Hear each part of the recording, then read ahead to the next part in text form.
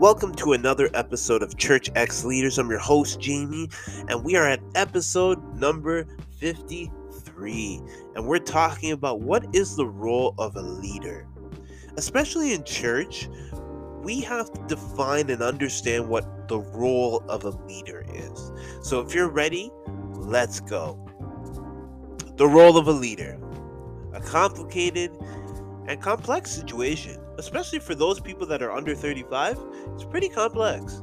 It's nothing too difficult or nothing too hard, but the concept and the idea and the premise behind it is very different. If you're in church, one of the things, whether you serve in music ministry, whether you serve in itinerant leadership, you're a minister or an under 35 pastor, or under 45, 55, 65, 75, 85-year-old or 90-year-old pastor, or minister, or evangelist, or elder, or deacon, or you serve on the treasury board, whatever your capacity is in church, the role of a leader is very difficult to explain. And I was able to quantify this and be able to dissect this in just a few short posts and a few short understandings. And here are some of the things that I found out when it comes to being a leader and the role of a leader. Number one, the role of a leader is not to come up with the great ideas, but is simply to create and foster a simple environment where and which great ideas can happen.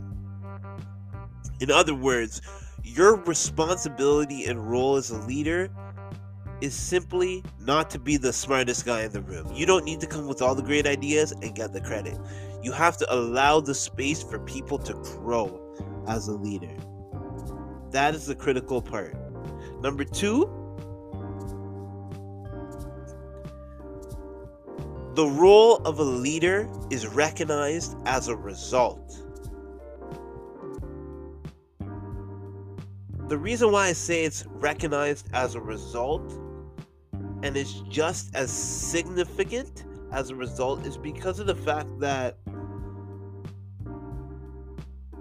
it's a definition that allows everyone to be inspired as a leader and be able to understand that their role is to create results.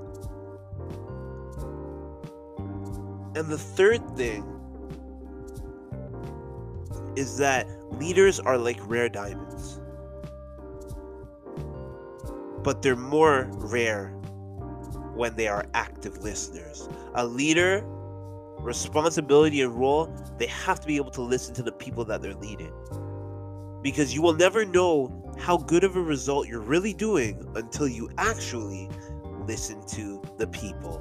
So I hope that these three things have helped you, especially when it comes to church.